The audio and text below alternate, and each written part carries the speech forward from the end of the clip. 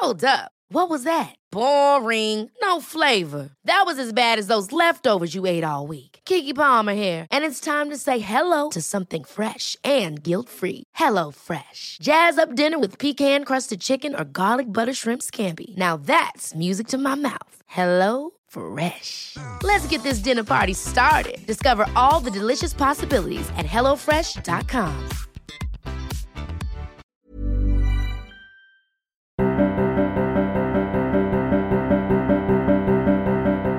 Welcome to Well Far, the weekly running podcast that will be by your side as you train for 26.2. It's hosted by me, Amy Hopkinson. By day, I'm Women's Health Digital Editor, but when not in the office, I'm a marathon runner too. So this year, with the race on the horizon, I'm here to help with blisters and bruises, runners' highs and lows, what to eat before Sunday run day, and how the heck you refuel after. So put on your trainers, plug yourself in, let's get going. Hey everyone, and welcome back to Well Far. At this very moment, if it's a Sunday morning and you're listening to this, I will be towing the line at Paris Marathon. I can't quite believe it. It's come around so quickly. Today it's just hit that I'm on my 7 days countdown. But anyway, enough about me, a little bit about you. So when I started out on this journey, I never imagined how far and wide the Well Far community would reach. It's bonkers. And in total, you guys have listened to this podcast more times than there are runners at New York, London and Manchester marathons combined. And you've also sent me so many DMs to tell me. And getting these messages makes my day because it's what's in the messages that always makes me smile. So from the news of your PBs that you never thought you'd hit, to the backstory of why you signed up for months and months of arduous training, to the advice from the Well Far guests you've put into practice. Helping you to succeed is what this podcast set out to do. So thank you for letting us know that it has helped, and thank you for being part of the community and continuing to listen. Your mileage and accomplishment proves that if we're healthy, have a pair of trainers and a plan, we can all be runners. We just need to give it a go. That said, giving it a go requires mental strength as much as physical strength, doesn't it? So this week, I'm going to head into the studio with the most brilliant guests to help with that. In a moment, you're going to join myself and the Mind Medic for a good old chat about how to get your mind race ready. We talk about easing fears and dealing with doubtful thoughts and how to get past those negative thought loops that kind of happen around 16 miles, 20 miles. And I think it happened to me at about 25 last year when my legs, they just went so heavy. And it was like I was running through quicksand when I was on this bit of on the corner of the park just before you went round past Buckingham Palace, and then there was kind of the final stretch. I just remember thinking, my God, I can't do it, I should give up. And it was this kind of negative mini show that was happening in my mind, and I had to tell myself to snap out of it. But I know that had I had some better tools, that might not have happened. So that's what we're going to chat about today. The other thing though, before I go into it, is I thought I'd share a bit about how I've been kind of setting myself up to feel confident. So first of all, in the past week or 2 weeks, I've been trying to remove as much of the fear of the unknown as possible.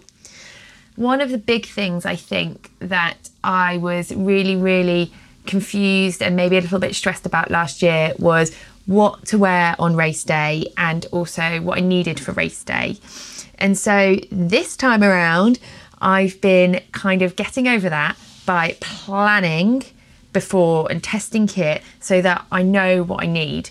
And so in the past week, I've been trying out different kit and outfits for the different weather that could potentially happen on race day.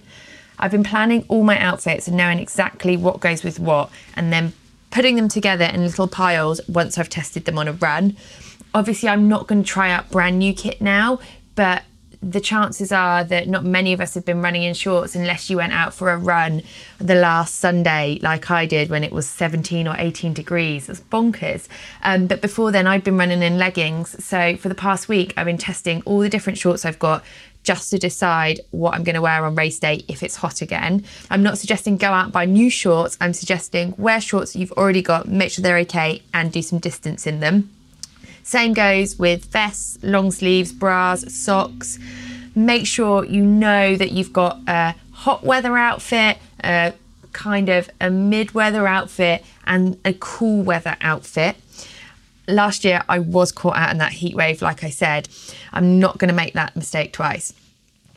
I've also been dealing with the kind of the question which always comes up about what to wear to the start line. I like to stay warm in a race pen.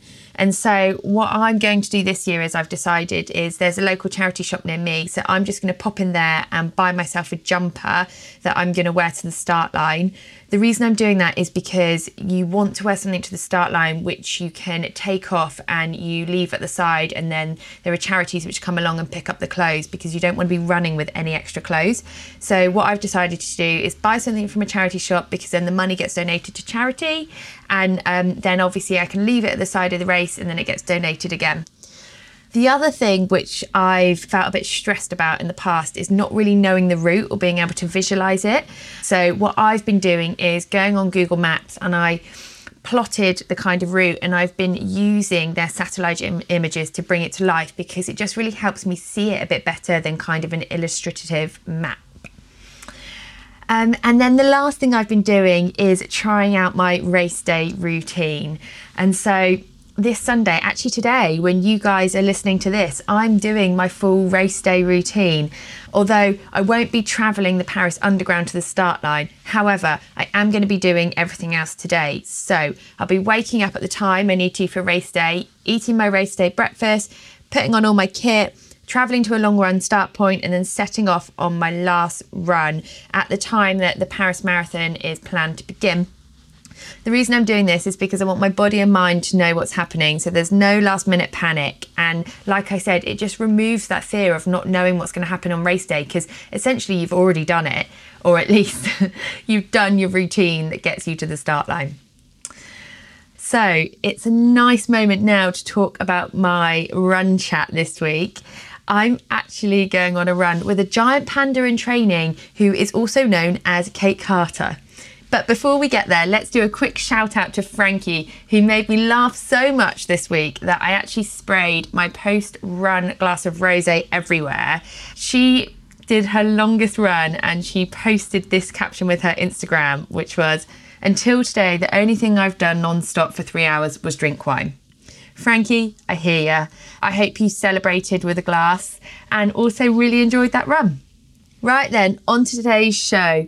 Don't forget though, guys, this is our last but one episode, so please do subscribe so you're the first to know about wildfire news that'll be happening later in the year. Let's go.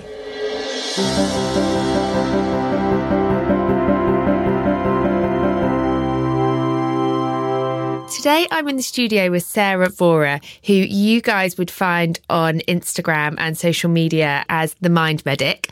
She has lots of experience in teaching women and men how to deal with their minds, how to overcome difficulties, because as we know, running a marathon is one part physical and a lot mental strength. So welcome, Sarah. Hello, thank you for having me. I want to kick off with probably what's quite a big question. 26.2 miles is a mental battle as much as a physical one. How can listeners prepare their minds for race day? So I think anything that you can do to optimise your mental health is absolutely key. So one of the things that I've developed is a 5 sense strategy.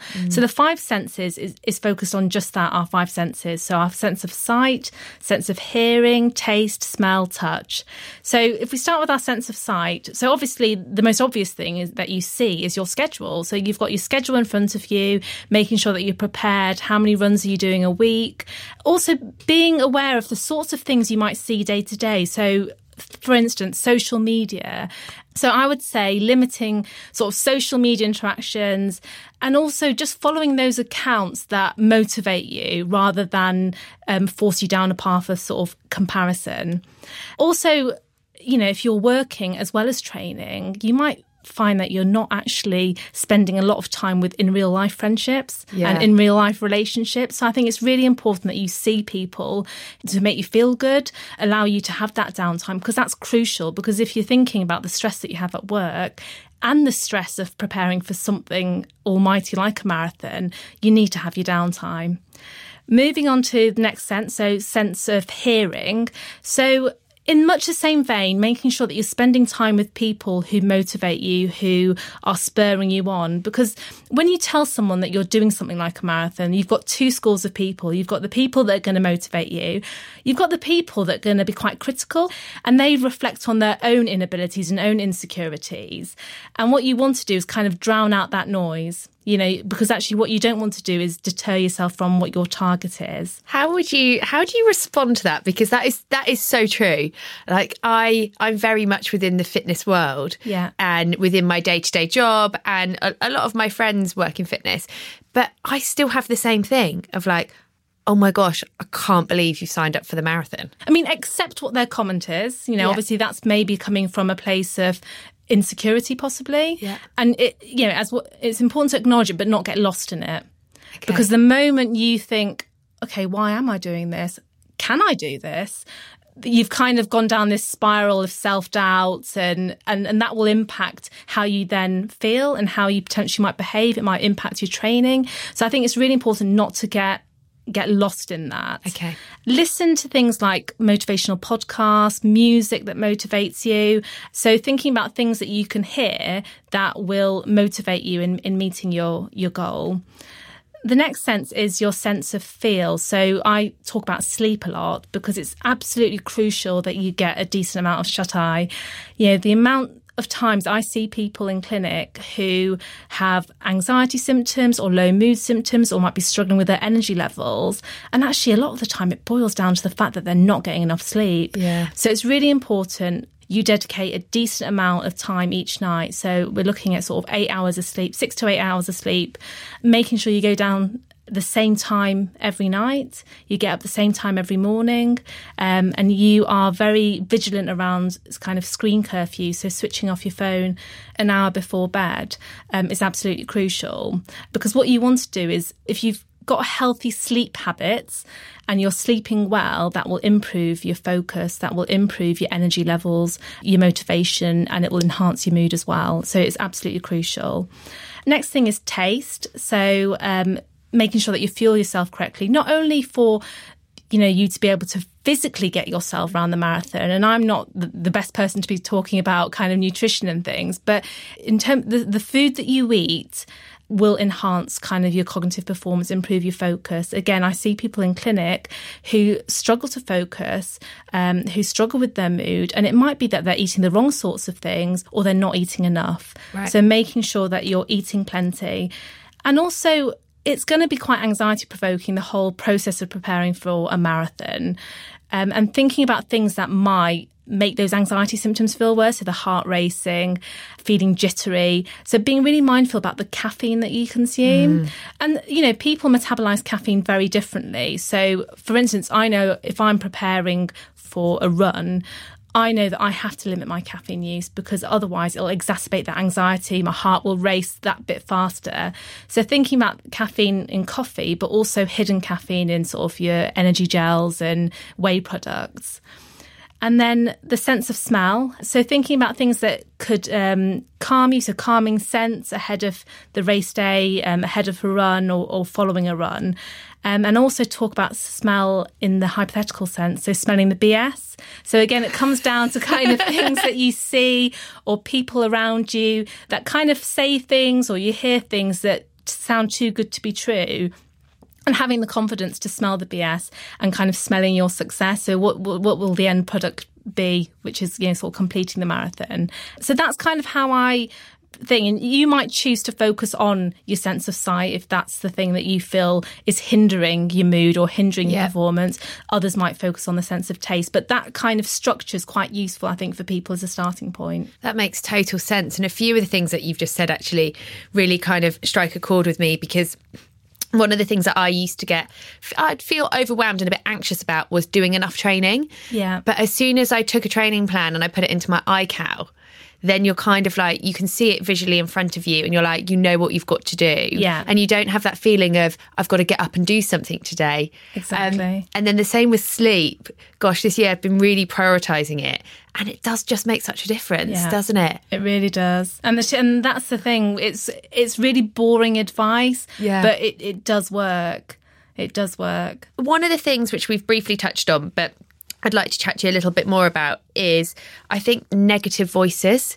I think when you're marathon training, in the beginning, you maybe have them a little bit, and then a lot of the time we get over them because you start to see results. But then suddenly you find yourself at like 15 miles, and I find them really kick back in again of these negative voices in your head saying, can you really do it? Or you're not going to be able to run the full 26. Yeah. Is there a strategy which people can use to kind of help dial them down? So I think the first thing, I mean, I love writing, I love journaling, because I think it allows you to visualise, how much of a problem it is.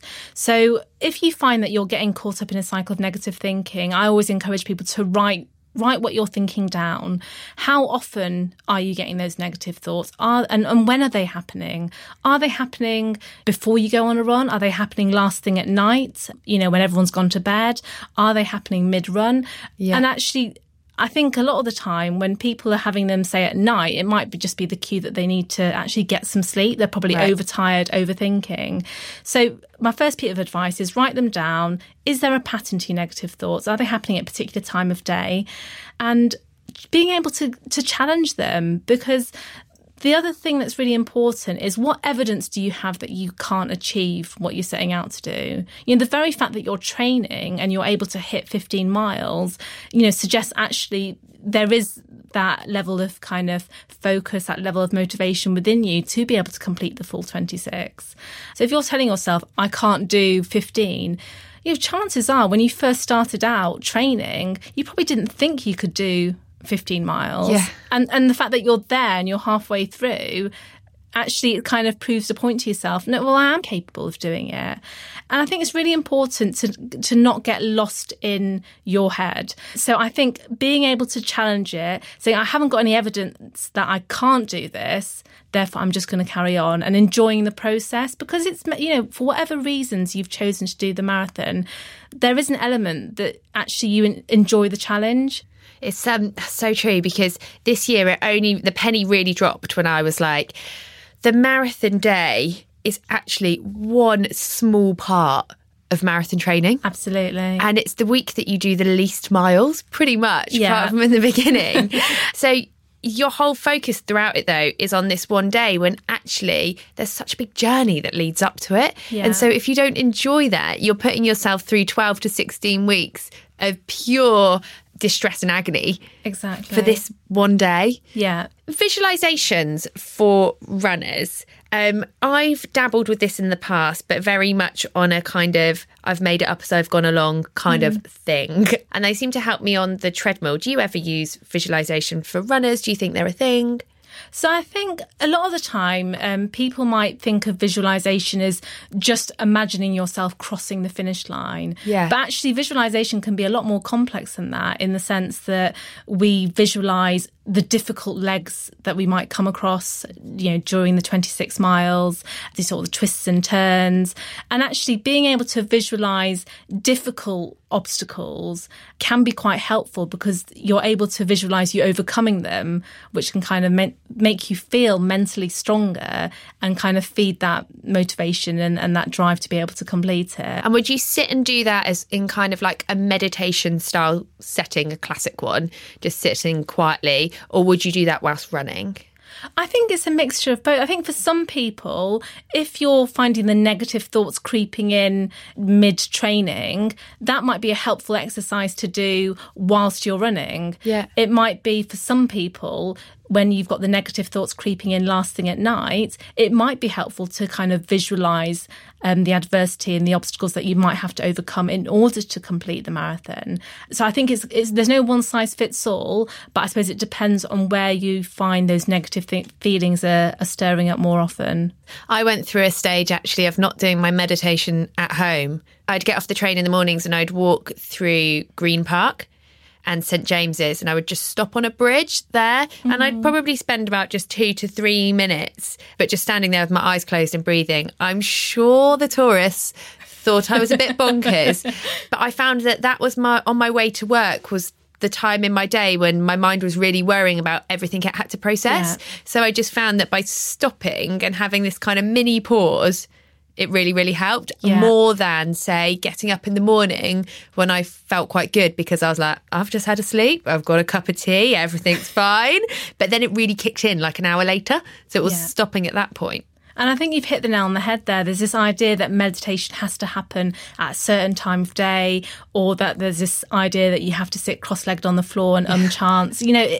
Meditation can be just that you're finding a time or a space in your busy day just to be present with your thoughts, to kind of switch off from everything that's going on around you. It's about thinking about what's unique for you. And the example that you've just given, clearly that time felt most appropriate for you to be able to just be present in the moment and be present with your thoughts, regardless of whatever anyone else around you thought. There was all the tourists and there was all the pigeons, but for that moment there was just quiet in my mind, and it was great. So I often can feel quite overwhelmed in life when I take on a challenge and I have a busy job. And I have side projects. And I think there is a lot of women that maybe feel the same because they've got busy family lives or they've got other stuff going on. So like their running challenge or any challenge isn't their main focus. So it can all become a little bit overwhelming. Do you have any advice for dealing with this kind of sense of panic? So I think making sure that you clean up your sleep, making sure that when you are finding the negative thoughts creeping in, that you're writing them down. Is there something that's perhaps triggered these negative thoughts? Being able to challenge them. And sometimes some people might actually experience physical symptoms of panic. What I'd say to people is just taking time out and focusing on your senses. And it's a quick exercise that I teach quite a lot of people to do. It only takes a couple of minutes, but if you're feeling really overwhelmed and you just can't focus on anything else, you can't focus on being the perfect mum or the perfect employee, taking those 2 minutes and think, okay, what are the 5 things that I can see in my immediate environment? 4 things that you can touch in your immediate environment, 3 things that you can hear, 2 things that you can taste, and 1 thing that you can smell. And by the time you've taken yourself, through all the senses, you might find that sense of panic has just come down. So perhaps you're at a 10 and it's come down to a 7 or a 6. So that's a quick exercise where if you feel that it's kind of getting to the brink of you potentially having a panic attack or feeling that you're going to combust, that's a really useful exercise to do. It's funny, isn't it? Because I still don't think we speak out maybe enough about the physical symptoms. And I had a really bad panic attack about 2.5 years ago. And I'll never forget being on the floor and just like couldn't breathe and then ended up in tears and everything. And I then ended up taking myself out of the situation. So that's when I actually got into walking, which then is now making sense about all the whole senses thing, and walking in the morning to have a bit of calm. But having those techniques now on hand, there's a couple which I use and I haven't tried that one, so I definitely will, can really just help you calm yourself back down again. Because it avoids you, because the problem is if you are feeling overwhelmed with panic, you're just going to be carrying on ruminating over the fact that you feel panicked, and you're never going to escape, and it's a vicious cycle. Whereas actually if you completely distract your mind and choose a new focus, like taking yourself through the 5 senses, you suddenly move on from I'm feeling panicked, oh my God, I can't breathe, oh my God, I'm going to die, to right, okay, I need to focus on the things that I can see around me, the things that I can hear, the things that I can touch, the things I can taste, the things I can smell. And then suddenly you're thinking, oh, actually, I've forgotten why I was panicked in the first place. It's a really simple exercise. And then moving on to during the race, is there any mind tricks which runners can do to help them avoid hitting the wall? Because many people talk about the wall being not just physical and it being part mental too. So I think, again, we've spoken about making sure that you don't just focus on the end goal. Right. Because if you've suddenly, you're 2 miles in and thinking, oh my God, I've got 24 miles of this left to go, you're going to overface yourself. You're going to overwhelm yourself. So I think, if you have to set yourself some targets, whether it's I'm going to focus on that lamppost up ahead, or I'm going to follow that person in front of me till X amount of distance. So be it. But making sure that whatever goals you set yourself, that they're very small, they're measurable, they're achievable, rather than getting lost in what the end goal is. Okay. Because that can feel incredibly overwhelming. That can fuel feelings of self-doubt. Can I do this? Oh my God, what am I thinking? And you can get caught up in your own head. So I think focus on things that you can see. Whilst they might feel like the smallest of goals in comparison, it's kind of that mini tick, that internal tick that makes you think, oh, actually, no, I can do that. I got to that lamppost. Right, I'm going to try and get to that other lamppost. Yeah. And that will help spur you on, I think.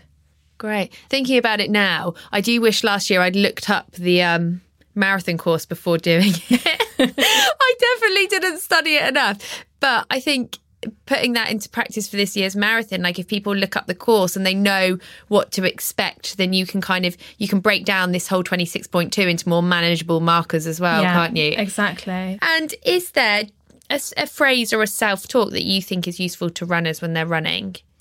So I think, again, this is very unique. Some people might not find it helpful to look in the mirror and say something to themselves to kind of motivate them or inspire them to keep going. So I think it's about trying to reframe those negative feelings and challenge them. So if your heart's racing at the start line, reframe that as, okay, I'm feeling anxious, but it's because I'm excited. If your legs are feeling wobbly, my legs are going to be feeling wobbly because I'm 2 miles from the end and I've taken it through this incredible journey already. That's so true.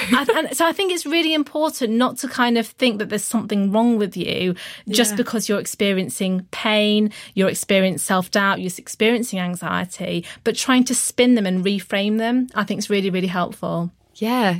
God, that's so true.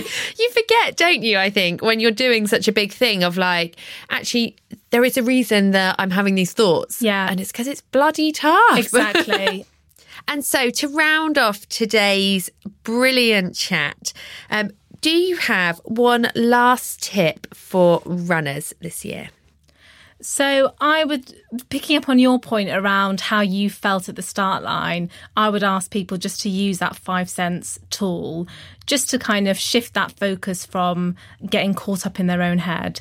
Just a quick 2-minute exercise, take yourself through the senses, and then get ready to smash it. What an insightful chat that has been. Thank you very much. You're welcome. Thank you for having me. No, it's been great. If people want to get in touch with you, would you mind just sharing the best places? Yeah, I am on Instagram at The Mind Medic. And so I share lots of practical tips and strategies because I think there's a lot of noise around mental health, but actually a lot of people are sharing more their own experiences. And I think sometimes people just want tips and strategies. Yeah, like, how do I manage my own? It's great that you're feeling like this and we're all feeling like this, but what can we do about it? So I'm hopefully my page is kind of a source of tips and strategies that people can use and take away. Wow, I am definitely going to be using that resource. So thank you so much. You're welcome.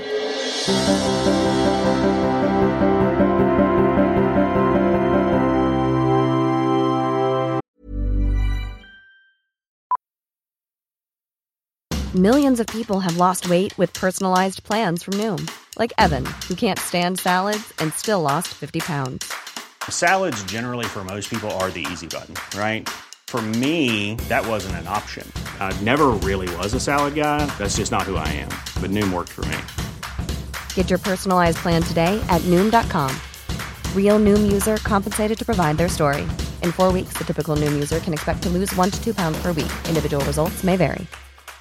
Life is full of awesome what-ifs, and some not so much, like unexpected medical costs. That's why United Healthcare provides Health Protector Guard fixed indemnity insurance plans to supplement your primary plan and help manage out-of-pocket costs. Learn more at uh1.com. So guys, I'm about to do this week's Run Chat and I am heading off with Kate Carter, who has a brilliant bio, I have to say.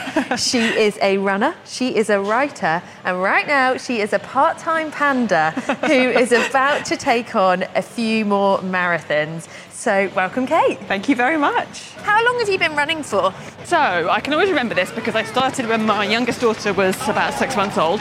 And she is now, she tells me, coming up for the all-important 7.5 birthday. Oh, And in that time, you've managed to fit in 12 marathons. Yes. You know, some of them have been for fun, you know, just kind of easy pace, enjoying it, not racing it. And some of them have been like really big goals, serious and stressful. But this year you have a different goal, don't you? Yes, I've got 2 marathons coming up. I'm doing Boston, which I'm taking kind of seriously in terms of like, hopefully, you know, doing a decent time. And so I'm doing London. I always kind of apply for it not knowing whether or not I'm going to take it seriously or just pace somebody or whatever. And then this year I decided I wanted to do something a bit different, a bit fun. And so I'm running it for a Guinness World Record for the fastest full-body animal costume, brackets female, all important, and yeah, dressed as a panda. Why a panda, and how on earth did you arrive at that decision? Well, the panda is because since I was really little, I've always been obsessed with pandas. Someone gave me a panda like when I was born, and then the next year when I was 1, somebody gave me another one, and it just kind of, you know, in that way that when you're a kid, people just like, you have your thing. Yeah. So, and even if you're not that into it, people just make it your thing. Yeah, you kind of end up having to be into it, yeah. But I've always loved pandas. And also because, you know, the Japanese runner, Yuki Kawauchi. Yes. Who obviously won Boston last year. But he once ran a half marathon in a panda costume. And I figured if he can do it, you know, then I definitely should aim for it as well. I mean, he probably did it in about an hour, but...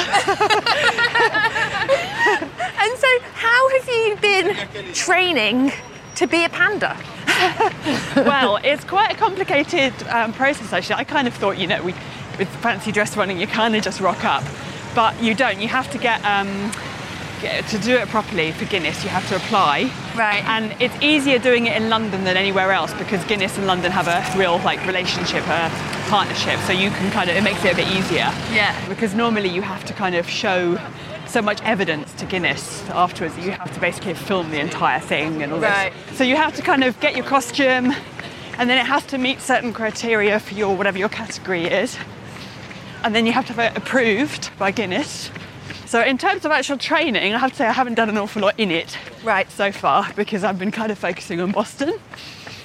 My plan is to do a couple of kind of slightly longer runs in it just to check that nothing, you know, like really rubs or things that I could do something about don't happen, you know, like a seam on the inside or something like that.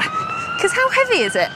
It's, well, it's not one of those like structured massive, huge things like the Rhino guy. Right. Everyone always thinks that they've seen the Rhino guy. So the head is kind of big and round, but it's very light. You know, obviously when you're running in it, it's not the same as just walking around in it. So you have to kind of test out if it will wobble and if it needs to be kind of secured in some different way. And I mean, I'm so in awe of people that make marathons harder. Well, do you know, I mean, the reason I did it was partly because I wanted to just do something different, but I take my goals that I set myself seriously for me. Yeah. But I also don't take it, you know, I also enjoy it and don't take it seriously sometimes too. And I just sort of kind of thought, well, I want to prove that to myself as much as anything. That, you know, and also just it doesn't have to all be slogging out the miles and killing yourself. You know, sometimes you can do things for fun. Just enjoy it and raise money for charity too.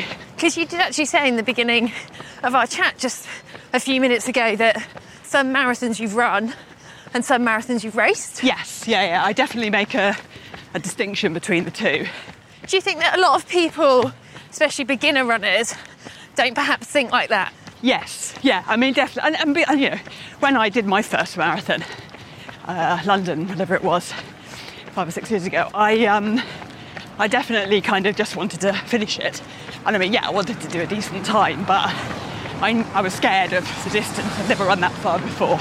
You know, I think I can only say the difference between running it and racing it is, you know, that I've got to a point where I'm comfortable enough with it. Right. So it's definitely not, I think, something that everybody should be able to take less seriously, you know. Yeah. I definitely think there's a lot of kind of nerves and fear before your first or second or third whatever marathon. And if you were like looking back on it now, is there anything that if you were that first marathon runner again, Yeah. what you'd do differently. What I sort of wish I'd known before my first one was that how important your brain is, as how you should train your brain as well as your legs, and how much of what you do in training is actually about preparing your head as much as it is your body. And I don't think I realised that. I'm not sure I realised that until, I don't know, marathon 5 or 6 or something. That whole kind of mental process that you go through. Is that when you talk about training your brain, is that to deal with the negative thoughts? Or? Yeah, definitely. It's to deal with the negative thoughts. It's to know that they will come and sort of how you're going to cope with them when they do. And there's no like magic bullet. There's no kind of way you can switch that off. I wish there was. But it's kind of about preparing for that. So like, you know how in every time you train for a marathon, there's probably your longest run, say. Oh my God, it lasts forever. And you're like, oh my God, how am I going to do that? Yeah. Well, that's 6 miles and faster. That was me the other weekend. Yeah, but from experience, I know now that, I really believe, that run is harder than the marathon. Because that's the one that you do tired, relatively under fuel, probably haven't carb loaded, you've probably had a busy week at work, you've not tapered, you haven't got any crowd support, no one's passing you gels and water and all that kind of stuff. It's still training, it's not the race. And so that is definitely harder than the actual race will be. I hadn't thought about it that way. I mean, obviously the last 2 miles of a marathon, they're always hard. Yeah. It's not like they're ever going to be easy. I felt like my legs felt like I was going through quicksand. Yeah, I know that feeling all too well, yeah. It was actually about this point though, we're actually running past the end of the marathon route. Oh, we are, yes. And I think this is about 600 metres out. It is, yeah. And I remember hitting this point and just feeling like I wasn't going to make it to the finish line. Yeah. But I'd been doing quite a lot of gym work, and my PT at the time last year was saying, this is to get you strong enough so you can sprint that last bit. Yeah. If you've got anything left, you can sprint it. And I was thinking in training, there is no way. But somehow I got round the corner just past Buckingham Palace and I remembered what he said. Yeah. And you are right, my mind definitely took over from my body because I was like, yeah, totally. I'm going to do this. Yeah. And then I beat the poo emoji down the mouth. Excellent. Life highlight. Yeah. Well, it's all the kind of, the central governor theory, which is kind of a sort of mental thing with running, where basically like your brain tells you to slow down and preserve energy before you actually need to. It's a sort of self-preservation instinct. Yeah. It kind of goes, you can't do this, you're spending too much energy. So you have to shut that voice up. Because, there's all sorts of studies they've done on treadmills and stuff where they've said to people, right, run till you're exhausted. But now you've got another mile, but we'll give you, some big reward or something like that can overcome the negative thoughts. And people find this other gear that they didn't know they had. And I think, a lot of the end bit of a marathon is all about that. Yeah, it's all about telling your brain, you can do this. But I suppose now you've done so many marathons and training runs, you've got the experience of that, so... Yeah. I think it's partly also about knowing that sometimes when you have a really low patch, that you can get through it and come out the other side. It isn't a kind of slide.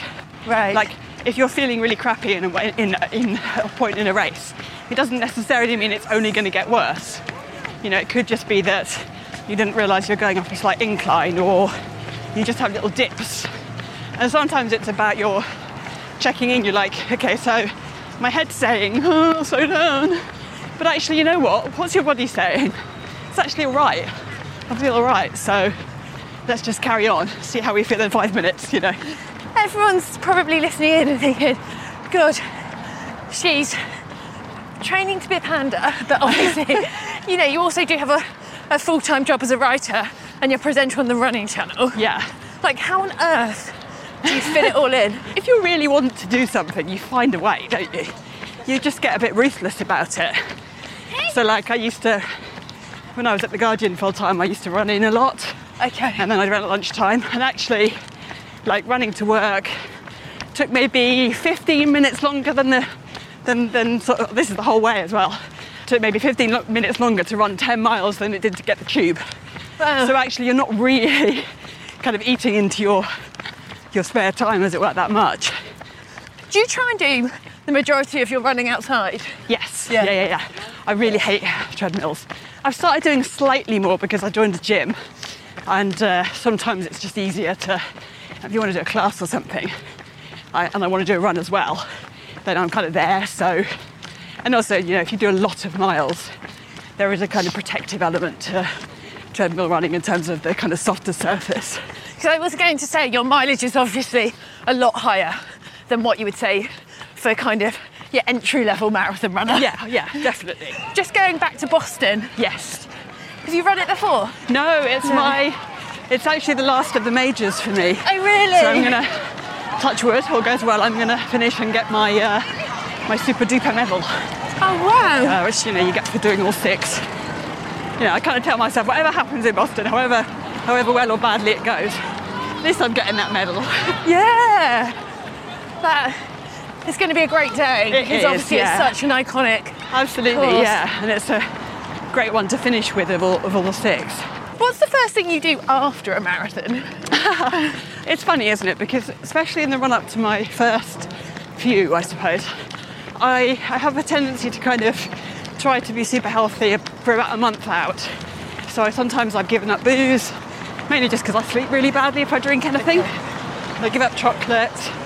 It's just really almost as a ritual as much as anything. It's not that I think there's anything wrong with chocolate, you know. Yeah. So I always fantasize about finishing and then immediately like, oh, I'm going to eat all the chocolate. But of course what happens is I actually end up just feeling a bit sick. Yeah. And basically not really being able to eat for the rest of the day. So, do you feel sick after long runs? Because it's something... Yes. Yeah. And how do you deal with it?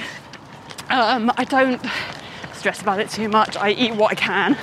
Often something really plain like, you know, bagel or peanut butter would probably be a good choice.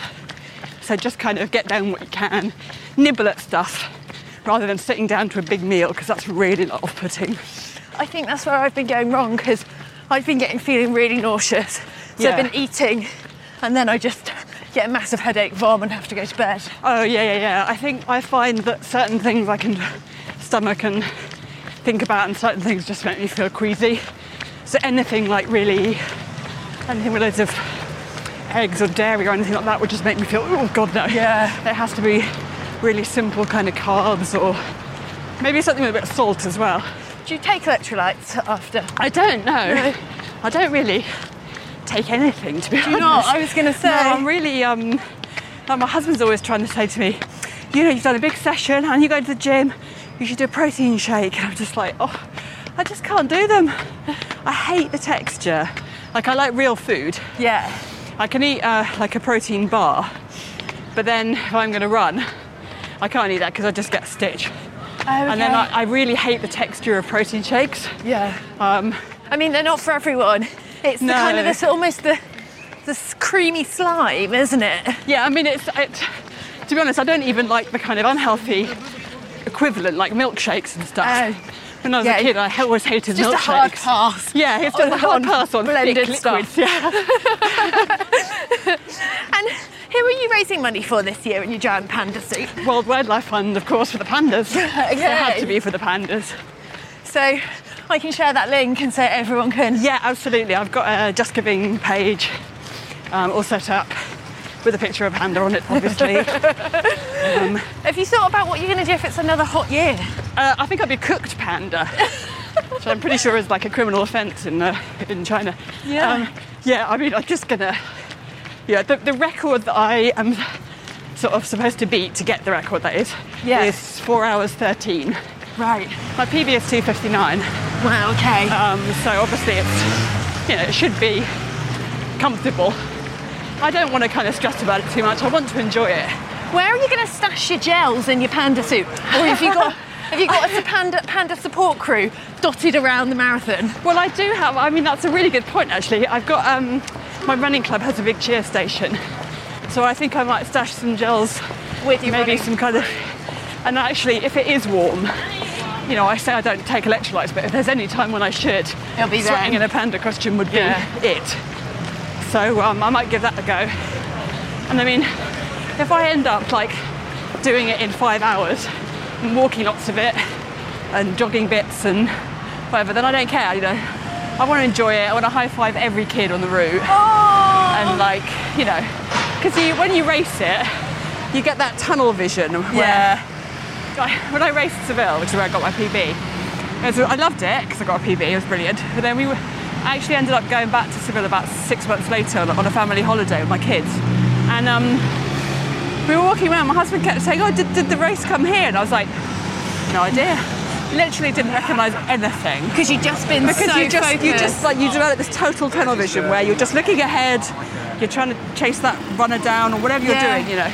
You don't take it in at all. Whereas the ones I've done where I've, you know, run rather than raced, I've really taken it in. So like Tokyo, you know, I was grinning my way around, waving at people, just having a great time and not caring what the time was. And that's kind of what I want to do. And like, you know, all those little kids who stand at the side passing jelly babies to people and, you know, hours and hours of their Sunday supporting these random strangers. You know, I just want to kind of say thanks.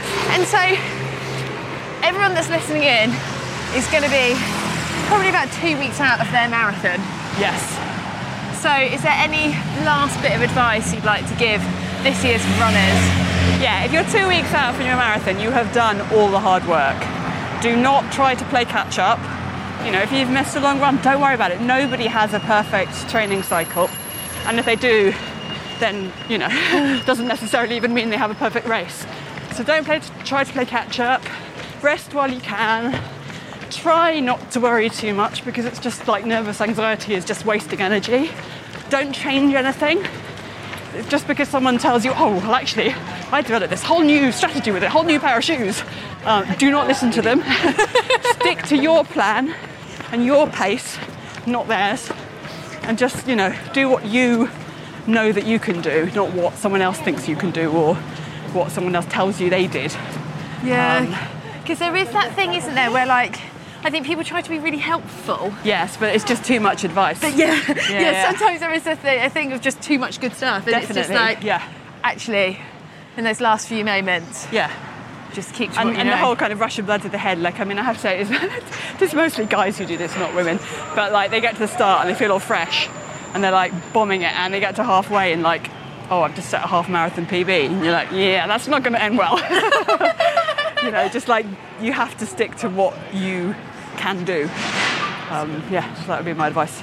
Be amazing. sensible. Well, we're all going to be cheering you on for Boston and then London. It'd be hard to miss in London. Yeah, hard to miss in London. So everyone that's listening in, where can we follow you? Where's the best place to follow your journey? So Instagram and Twitter, I'm Kate Helen Carter, all one word, same on both. I'm on Strava as well. Might put some Strava Panda runs in there as well. Oh, yes, that is super fun. Okay, great. Yeah. And on the running channel. And on the running channel, which you can find on YouTube, and you can subscribe. And there's all sorts of, there's actually some really good advice on there for marathon runners, particularly kind of first timers, on like fueling and tapering and kind of how to like mentally prepare yourself now for the day itself. So definitely worth checking out for newbies. There you go, guys. So as you're going to have a bit more time on your hands during your taper, because you're not going to be running for 3-4 hours on a Sunday, put your feet up and log on to the running channel. And watch somebody else running. Watch somebody else running. Well, thanks, Kate, and thanks, guys, for listening in. See you next week. Thank you so much for listening to Welfare, your guide to conquering 26.2. If you've enjoyed this episode, please do take 30 seconds to rate and review us on iTunes. It really does make all the difference, and I and the team read absolutely everything you write, which means the world to us. New episodes will be released every Sunday on all the usual podcast platforms, so please do subscribe and never miss a notification. Until then, thanks again to all of you for listening and supporting us, and thanks to Mags Creative, the producers of this show.